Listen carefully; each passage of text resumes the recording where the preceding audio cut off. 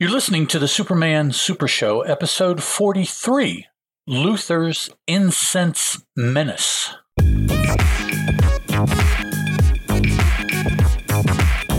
Hello, and welcome to the Superman Super Show. I'm a host. My name's Ed, and 1,000 miles over there to my left is another host, Mr. Stephen Orr. Hiya. So, yeah, I was going to say, Doug says you need some headphones that crank. Need some Bose. Well, I got these headphones because I think I was on Amazon and I was looking at some, not Bose, those are, or even Beats. They're just way too expensive. But right. I was looking at the brand that I recognized, but there was all these comments. It was like, no, don't get these. Get these instead. You've never heard of them, but they're great. And so many people were saying that I got them. And yeah, they're pretty awesome. I couldn't tell you what Soundcore is the brand. Yeah, never heard of that before. I've never heard of Soundcore either. Doug's ready, by the way. Okay. All right. So what's up with all these balloons from China?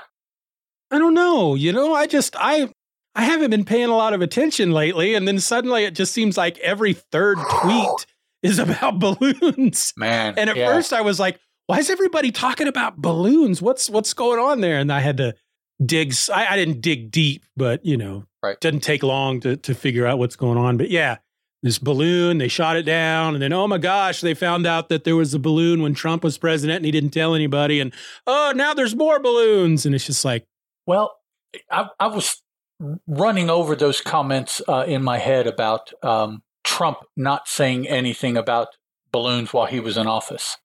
Now, I would submit that it's not that he didn't say anything.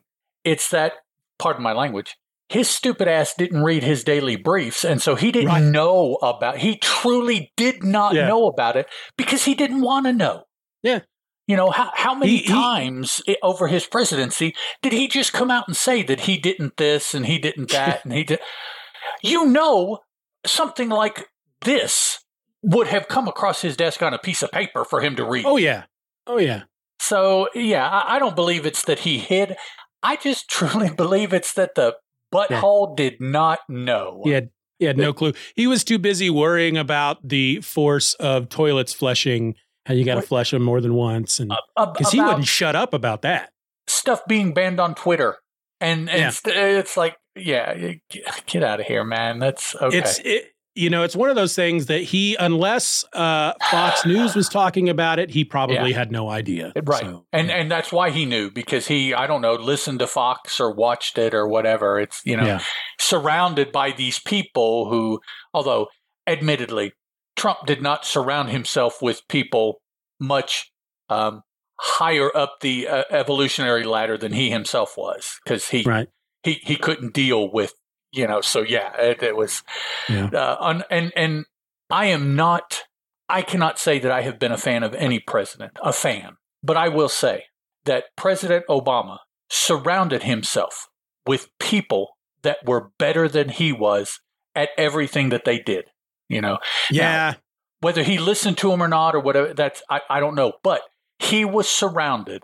He surrounded himself with really good people to use if he was going to need them. Yeah. So Trump, I don't think did that. I don't really think that Biden has done a really good job of doing that either. Yeah. My thought has always been a smart man will always surround themselves with people. Well, with people who are smarter than they are.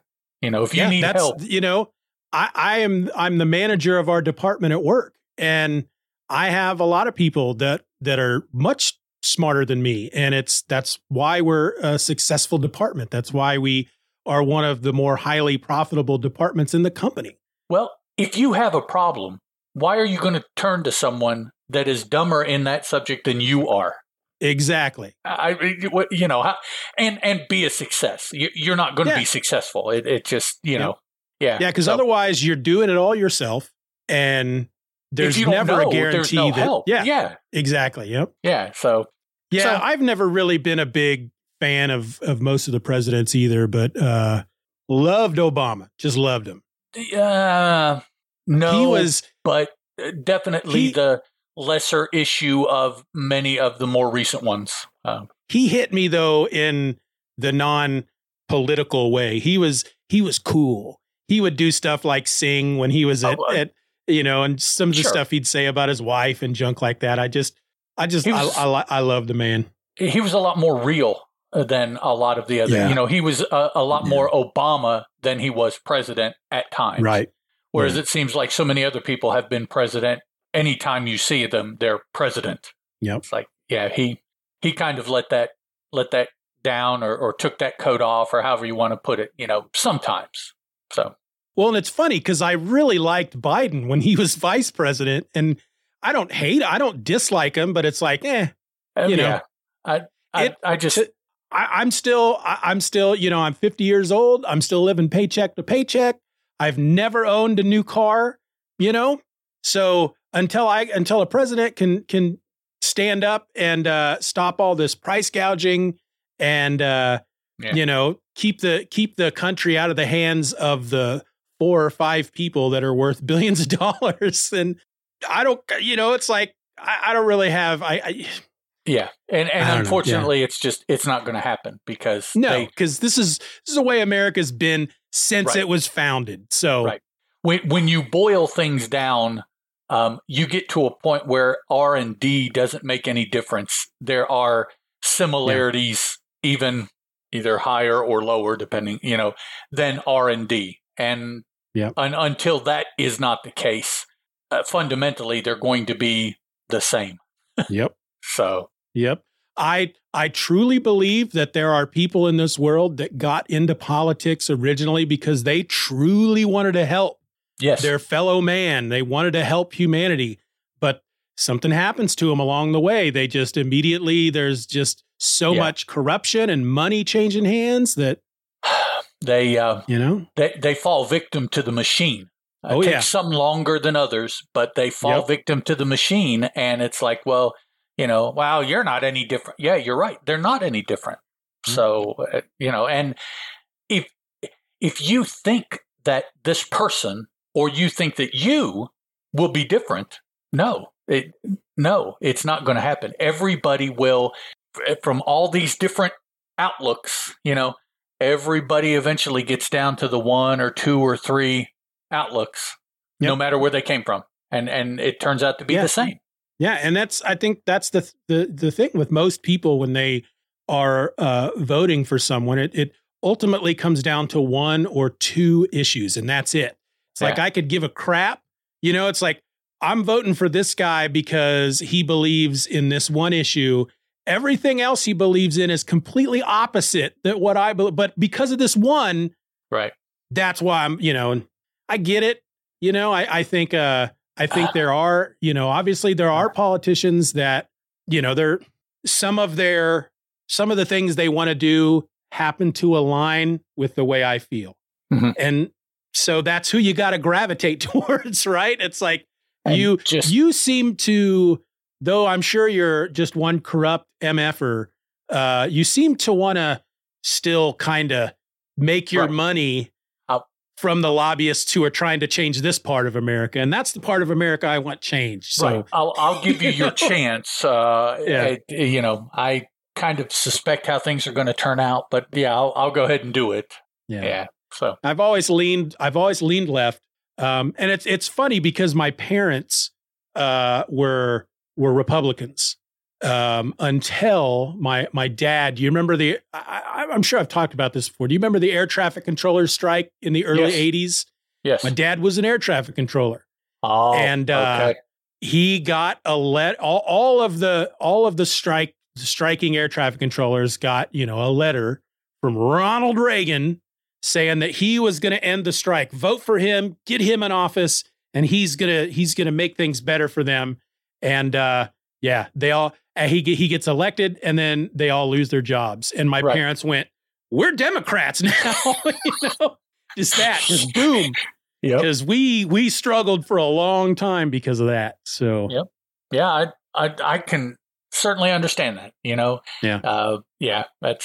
That's we got really political there, but that's the way it is for most people. It's the one thing. Boom. Right. I'll vote for you because you said you would. Yeah.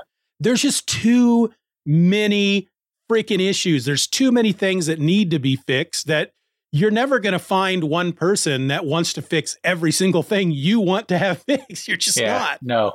So you go for what they call the lesser of two evils, really, is what it comes to. That's the way I look at it. Yeah. Yeah. Anyways, I need to stop, or I'm gonna get up on a box here. Speaking of Golden Age Superman, okay. Have you been listening to Superman Radio Revisited? Not so much lately. There, I've dropped off recently. I wasn't listening during the previous storyline, the Dragon's Fang or whatever it was. Mm-hmm. But this new one is all about. I'm only 2 episodes in, but Clark and Jimmy are on a clipper ship, the last of the clipper ships. I think that's what the story is called. And there's an old sailor with a wooden leg who wants the clipper ship, and he's the bad guy. And it's just so funny because he calls everybody matey, and he like at one point, "You're making a big mistake, matey." It's so funny. Yep. It's some good stuff. It's really funny stuff. And again, when I listen to that show, when I listen to those old radio programs, and then I read these stories that we're reading for the show, I hear the radio program because it's the same language. It's the same flow. It's fun. Yep. Yeah. You definitely can see the one people in the other, whichever way. Exactly. Yeah. All right. You ready to move on? Yes, sir. All righty. Today, folks, we're looking at Luthor's Incense Minutes, which appeared in Superman number 5. I believe this was the 3rd story in Superman number 5.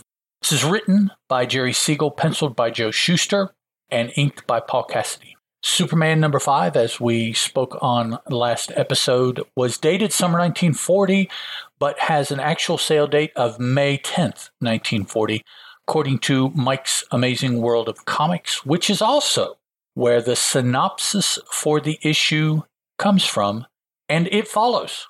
Clark Kent investigates a sudden wave of unemployment. After questioning several business leaders and noticing a smell of incense in their offices, Clark inquires about it to a businessman, Mr. Gregory. Now, Mr. Gregory denies its importance, but when Kent leaves, Gregory calls a secret boss, who then orders the Daily Planet bombed. Actual bombed, people. Superman stops the bombing and returns as Kent to Gregory's office. The man commits suicide and makes it look like Kent is responsible.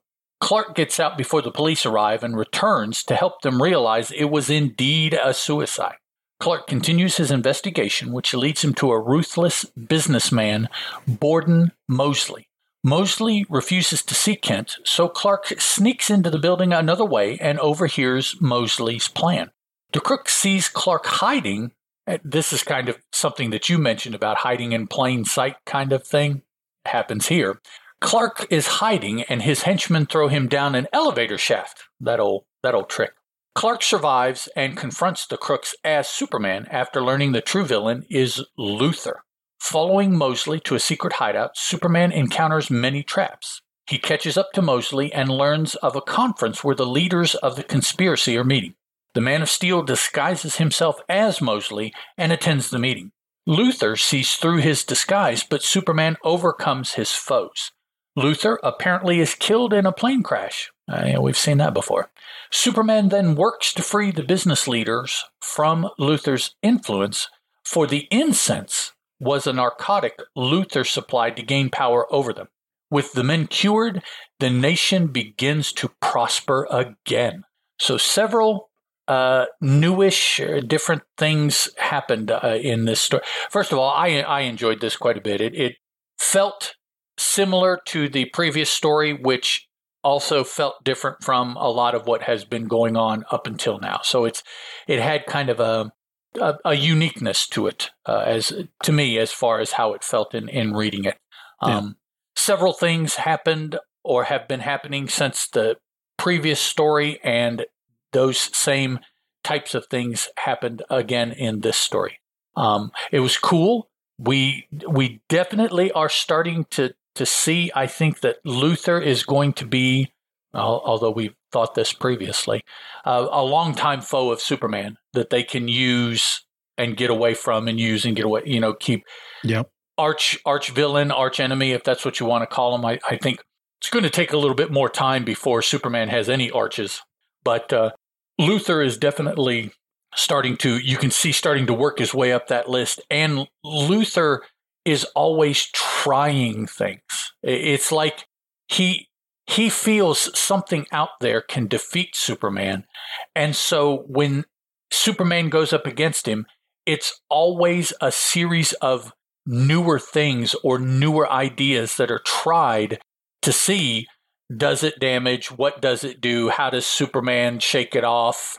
How much time does it take him to recover? Whatever.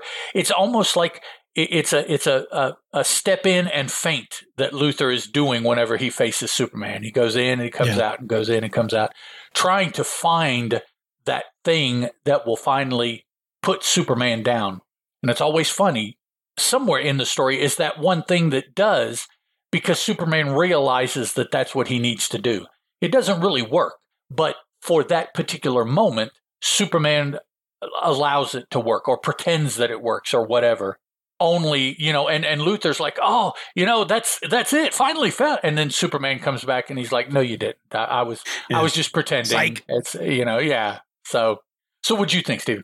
I enjoyed it as well, but I also found it to be like this confusing whirlwind of ideas that they just felt like they were just kind of throwing stuff at the wall, and whether it stuck or not, it went in the book because, well, for example, when he goes in to talk to the first businessman, because the chief is like, hey, the nation is going through some kind of bad financial crisis. Why don't you go out there and talk to businessmen and see what you can find out? So he goes to the first guy, and as he's talking to people, he smells this incense. Every guy he talks to, it's this incense. So when he brings it up to the one guy, and then he goes outside, and suddenly a bomber flies up and starts dropping bombs. I'm like, okay, did I miss a page? Where did this come from? And he stops that, and then he goes back to the guy who just commits suicide, but he does it in a way to try to frame Clark for murdering him. And then it's like, okay, so who's the bad guy? Is this the bad guy? Okay, this is the bad guy. Oh no, this is oh no, it's Luthor. It's just, and we actually had a big first in this one. Superman's costume. Yes. He explains that what was it? They were, when they threw acid on him or something, his costume is made from a material that he invented. Right. That is indestructible. Right. And basically I read that as, they don't want to be drawn his costume all torn to shreds because that's just too much work. So it's indestructible. We don't have to worry about continuity. Was his cape ripped in the last panel? That kind of stuff. So that I thought was funny. I invented it. It's indestructible. It's like, you don't know about the fabric. It's from Canada. You don't know about it. You've never seen it. It's yeah. Although honestly, at this point, you've got to wonder, where did it come from? I mean, because he's a grown man, so it's not like unless it grows with him, and that would be kind of freaky. Did Ma Kent make it? No, she couldn't have made it because it's impervious. So it just is. They literally say, he says in the comic that he invented the fabric. That's as far as he goes. He invented it. Yep. We also, I don't know if this showed up in an earlier issue, but we have Superman contorting his face so that he looks like this other guy. It's like, I don't that's some remember that. Plastic Man level stuff, and so, I mean, I know that he has posed as other people before, the boxer, Larry Trent, and the football player, but that was always with the use of makeup. He's got a guy. Doug says he's got a guy. Yeah, he's got a guy. I got a impervious fabric guy. Yeah, I got a guy. I know a guy. It's yeah. But you're right. The guy's me because I invented it. Because that's what I do. But he just used makeup, or if he did do this same thing, they never said that that's what he did. Yeah. exactly. And so he can contort the muscles in his face so that his head and face change shape and his hair changes color. Right. That's some crazy golden age stuff right there. That's some awesome control. Right. Yep. That's exactly what that is. Yeah. Yeah, you're right. That's like Plastic Man level kind of. Yeah. But even Plastic Man, when he changed his shape, he still had the same Plastic Man color scheme. Right. He just hid part of it or something like that somewhere else. Yeah. We also have a gray-haired Luthor in this one. But yeah, there's just a lot of stuff. The incense, I mean, the title of the story is what? Luther's Incense Menace. Yes. And the incense was given to these businessmen and they're forced to smell it at all times because it makes them want to follow him or so. I don't remember exactly what the incense was all about. But then there's this drug. Do they say the name? They don't say the name of the drug in the synopsis. God, what was the name of that? No, that's not this one. No, it's the next one. No, that's the next one. Okay. Yeah. Ooh. Yeah. See, I'm all confused because of the incense that is. Yeah, they said it was, didn't they say it was like narcotic? Yeah, it's a narcotic incense. So they're getting all stoned. They're getting all high. And then they're like, hey, man, could you give me some of that incense again, man? I need some of that incense. They're doing the 40s ayahuasca. And then, they're looking to Luther to be their Lord and Savior while they're on their ayahuasca high, or he's the priest leading them through their. He's the pusher man. He's control through drugs. That's what Luther has come to at this point. He's drugging his followers. And isn't that what people have tried over the years to do successfully? Is control a given group of people via drugs. That's And Clark hiding in that closet. And at first the henchman and the boss are talking, and the boss is like, hold on, I got to put my jacket and hat away. I can't pay attention while I'm got my jacket and hat. And you see his hand going into the closet to hang up his jacket and hat. But obviously he's turned in the opposite direction. He's not looking. We don't see that, but Clark's in there going, good, he didn't see me, even though he's right there. So obviously the guy's just doing it from memory. He's not even looking in the closet. But then, of course, they discover him because they see his feet underneath the suit that's hanging there. They're like, hey, there's some feet. And then, they throw him down an elevator shaft, which was that's a good thing. I mean, that was a smart thing for them to do. But that's classic. Get rid of somebody. Just pitch him down the elevator shaft. Yeah, throw him down the elevator, and then you guys are going to have to get down there right away to collect his corpse. Right. Yeah. So we can't leave him there. But the bomber thing that just threw me through a loop at first because it just seemed to come out of nowhere. For those of you that don't have access, haven't read it, won't read the story, whatever, this was it was an airdrop bomb. That's what the businessman told somebody that a nosy reporter had been there, and the effect was that the big boss sent a bomber to bomb the Daily Planet building, like plane, fly, release bomb. And actually it wasn't one. The panel shows Superman holding 3 or 4 bombs. I mean, he's jumping each time. Yeah, whatever. Anyways, he's in the air and he's gathered them up, and he's, it says he throws them like into the bay or something like that. Yeah. But it's like, and the synopsis, said the connection that you had to make reading those panels, because the connection wasn't there. The businessman just called somebody and said, hey, I just had a snoopy reporter. And then the next thing, Clark is changing into Superman and jumping up to grab bombs before they hit the planet. Yeah, I think he says something in his head, he's thinking to himself. I think Superman says something like, obviously they tried to bomb the Daily Planet or something to get me off the case. I feel like he said something like that, but it happened so instantaneous. It felt like it just like he literally goes into the guy's office, says, "Hey, what's up with this incense?" And, it's nothing. And then as Clark is leaving, the guy picks up the phone. "Hey, somebody's asking about incense."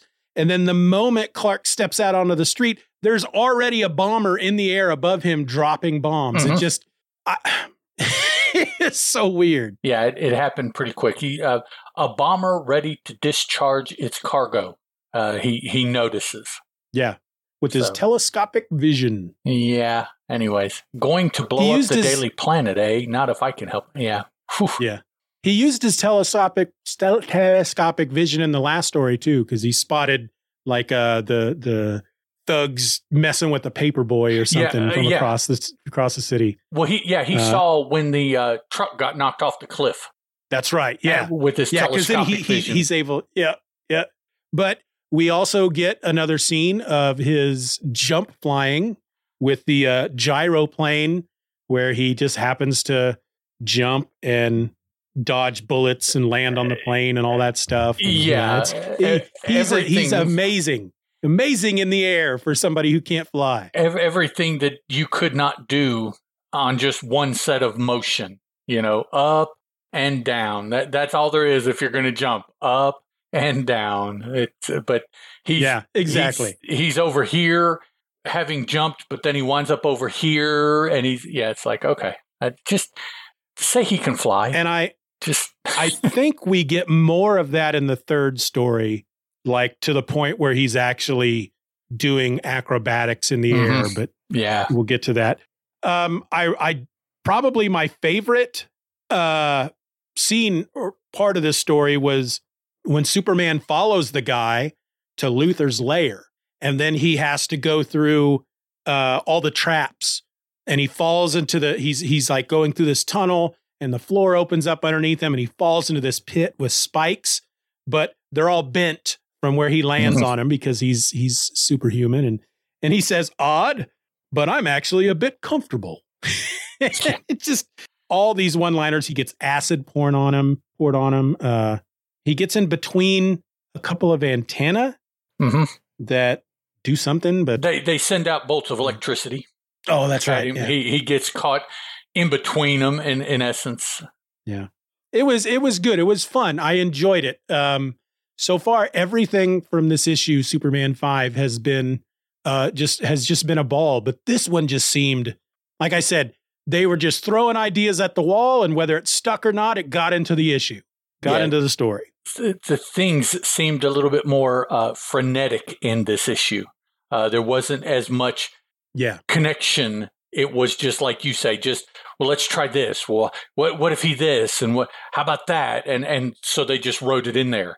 And there was no one thing leading to the next. It was just thing after thing after thing. So I mean, they kind of did that in the previous story with the newspapers, because he was just all over the place, but it all had to do with him stopping the rival newspaper from doing various bits of violence against Daily Planet people. But it was just like, he's there, but it all had something to do with one central theme. Whereas this, it does, but it's just so many different things going on at the same time. Not quite the same way. Everything isn't necessarily because of the same issue. It just the issue is happening there and it's happening over here. This was like, no, each time was a completely different issue that he was having to do something about, deal with, or whatever. I just wonder if, this is the 5th issue of his book, and we've talked about 25 or 26 strips from Action. So, we're upwards to 40 different stories. And so I guess they're trying to, having gotten away from the newspaper type writing, which newspaper adventures can stretch out for weeks, months at a time, literally months at a time. Here, they're like, no, we've got to wrap this up. If not this issue, then the next issue, or if not this issue, then in the Superman issue that comes out in 2 weeks, wrap it up so we can do something new to get people interested. And then the next time, the same thing. And, we can't rely on these long-term people that will start and we'll get them locked in and they'll keep going. We constantly got to try to bring in new people with new and different things, it feels like. And that's seems to be where the stories have certainly gotten to at this point. And from this point, that never lets up. It goes back and maybe stretches out a little bit over time, that they take a little bit more time. But you can see now it's the start of that. Every issue here, it's every story is somebody's first story. So we have to do those things to bring them in and to keep them. And if they don't stay for the next story, we have to throw something in it that gets somebody new to replace that person that didn't stay, but getting a lot more frenetic and energetic. Yeah. It's like their goal is there has to be at least one action panel on every page. We can't have a page go by that something exciting isn't happening. I mean, that doesn't, there is one page that isn't like, I guess the most exciting thing that's happening is Clark climbing up the side of the building like Spider-Man. But that was something new. Yeah. We've not seen him do that. And it actually says he's digging his fingers into the mortar to make finger holds. Being Superman, it's like, well, why hasn't he been doing that the whole time if he wants to do something? I mean, just climb up that Or why puppy. doesn't he just jump? Why doesn't he just fly? Yeah, exactly. Doug says that's one thing I love about Golden Age stories. They'll just put in some really wild stuff and not worry about the reality of it. Yeah, absolutely. And it even, depending on what books you're reading, it even ratchets up in the Silver Age, that it becomes even more wild and out there, just whatever idea. And then when the Bronze Age comes around, they kind of try to, as much as you can, reality-based things a little bit and kind of, chill out the whatever you want to do kind of stuff that went from Golden to Silver Age. And then they're like, no, we gotta bring it back to write actual stories and explain things and everything like that. But yeah, some of the Silver Age stuff, particularly these characters like Superman, who's over the top to begin with. I mean, Superman can do anything that you want him to do, within reason. But he whatever, and you can just say like, oh well, I invented the cloth myself. That's why it doesn't disintegrate in acid. And it's like, oh yeah, okay, that makes sense. Nowadays you couldn't do that, man. People would just lose their minds about, oh, that can't be because, well, yep, yeah, that is honestly, how we get the Superman we have today. Because you look at his first couple of appearances, really, he's just a strong guy who can jump far and run fast and bullets bounce off of him. That was it. But as the stories progress, every time they put him in a situation that they need to get him out of, exactly, most of the time they just invent a new power so that he can get out of it. Oh, now he's got telescopic vision. Oh, now he can see through things and heat vision and freeze breath. And, it's like, yeah. Doug, you're right. I've been reading some Silver Age JLA for, another show that I do about Dr. Fate. And I've been reading the JLA, JSA team-ups throughout the 60s. And it's some Brave and the Bold I've been reading too through the 60s. It's, wow, yeah. I recently read the first JLA story, with Starro. Yes. Okay. And because they have Justice League in the Silver Age Volume 1 available through Comixology Unlimited. So I stuck it in my queue and sat down the other day and read the first issue. And I was just like, Snapper Carr has to be the single most annoying character in the history of comics. And I'm afraid to go on to the next issue in case he's in it. Because, he's always Snap. I want to punch him in his face. But you'll have to make the call. Either you're going to read JLA, or it's like because isn't he basically like the Rick Jones with the JLA? He's just like their sidekick. He's always there. Yeah, and actually, annoying. in a lot of ways, Rick Jones turns out to be a little bit better character because at least they use him with other people. Yeah. Snapper Carr, other than the JLA, I believe really doesn't get used too much more, at least Rick Jones turns out to be a foil that you see against Hulk, Captain America, Captain Marvel. Snapper Carr is just, he's one annoying biatch. It's with his hip kind of, all right. Yeah, okay. Yeah, and the way he talks, that no teenager has ever talked like that in the history of the world, unless they were doing it ironically. And you say that, but of course, it's not Snapper's fault because he is, he is being written by somebody. Right. That person obviously doesn't know what in the heck is going on with that, but, it comes across through poor Snapper, and you're like, I don't think teenagers then were ever like that. Right. And I wish I had the writer in front of me so I could say, did you mean for Snapper Carr to be that annoying? Because he's freaking annoying. Or just ask him, did you know teenagers that were like that? When you were a teenager? Yeah. Have you ever met a teenager? Yeah, there you go. Do you know what a teenager is? He saw Dobie Gillis was looking at who is Bob Denver's character on Dobie Gillis. Can't think of his name, but he was the beatnik. Yeah. Yeah. And I think he just he watched a couple of those episodes and just said, all right, that's Snapper Carr, but we're going to make him more Maynard. Maynard G. Krebs. Yep. Maynard Krebs. That's right. That's it. Yeah. Yeah. That's the guy. Whenever I talk about the street beatniks from the Madman comics, I say, look at Maynard G. Krebs. Yes. He's a street. If he was living on the streets, he would be a street beatnik. That's what a beatnik is Maynard G. Krebs. And since you mentioned Mr. Denver, let me go ahead and throw out that his wife was born probably 2 hours from here. And when he got done and retired, they retired here, very, very close to my community.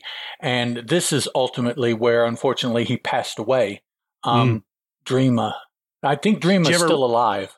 Yeah. Did you ever run into him out in the wild, like at the grocery store or anything? I never saw him, but they do still, and he was on it when he was alive. They did start a local radio station, Good Buddy Radio. Nice. And you could listen to a nice variety of older songs, which you would expect. But when they first started it, he was an on-air personality most days when the station was on the air. So you could actually listen to him, and he would have stories related to the songs or the music, or how he and Dreama met, and things like that you would expect from someone his age who was in that stage of life where that's what they did. They reminisced.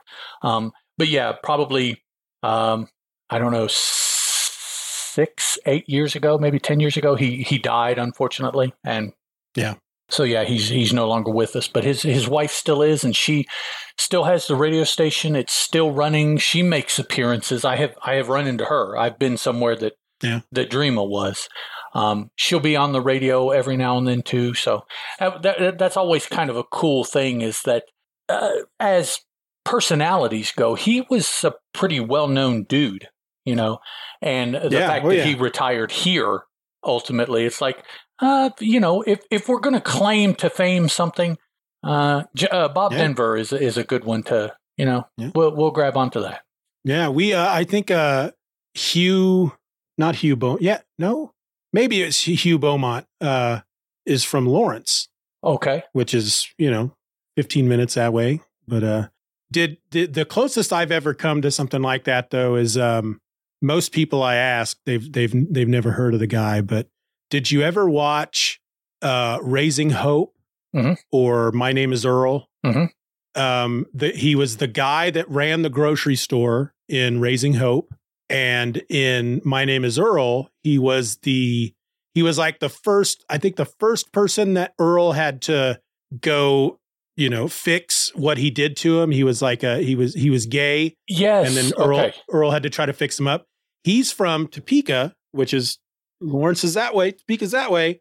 Okay. And when I used to work at the freaking Walgreens in Lawrence, I'm up at the counter one night and he walks in and I went, is that looks like, I didn't know his name. And I still can't remember off the top of my head. I can't remember his name, but I grabbed my phone. I looked up, Raising Hope and and then he comes to the counter and he's got this, his son is with him.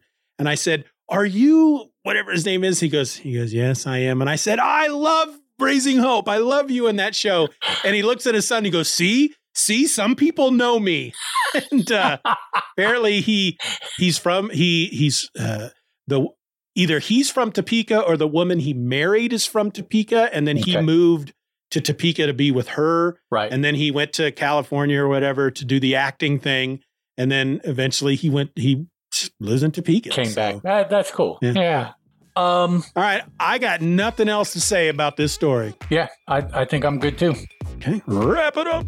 All right, guys. Thanks for listening. Until next week, I'm Ed. That is Steven. And this was the Superman Super Show. Ciao. Bye-bye. You've been listening to the Superman Super Show. Questions and comments can be directed to the Superman Super Show at gmail.com. You can follow the show on Twitter under the handle @SoupsSuperShow. That's @SUPS Super Show.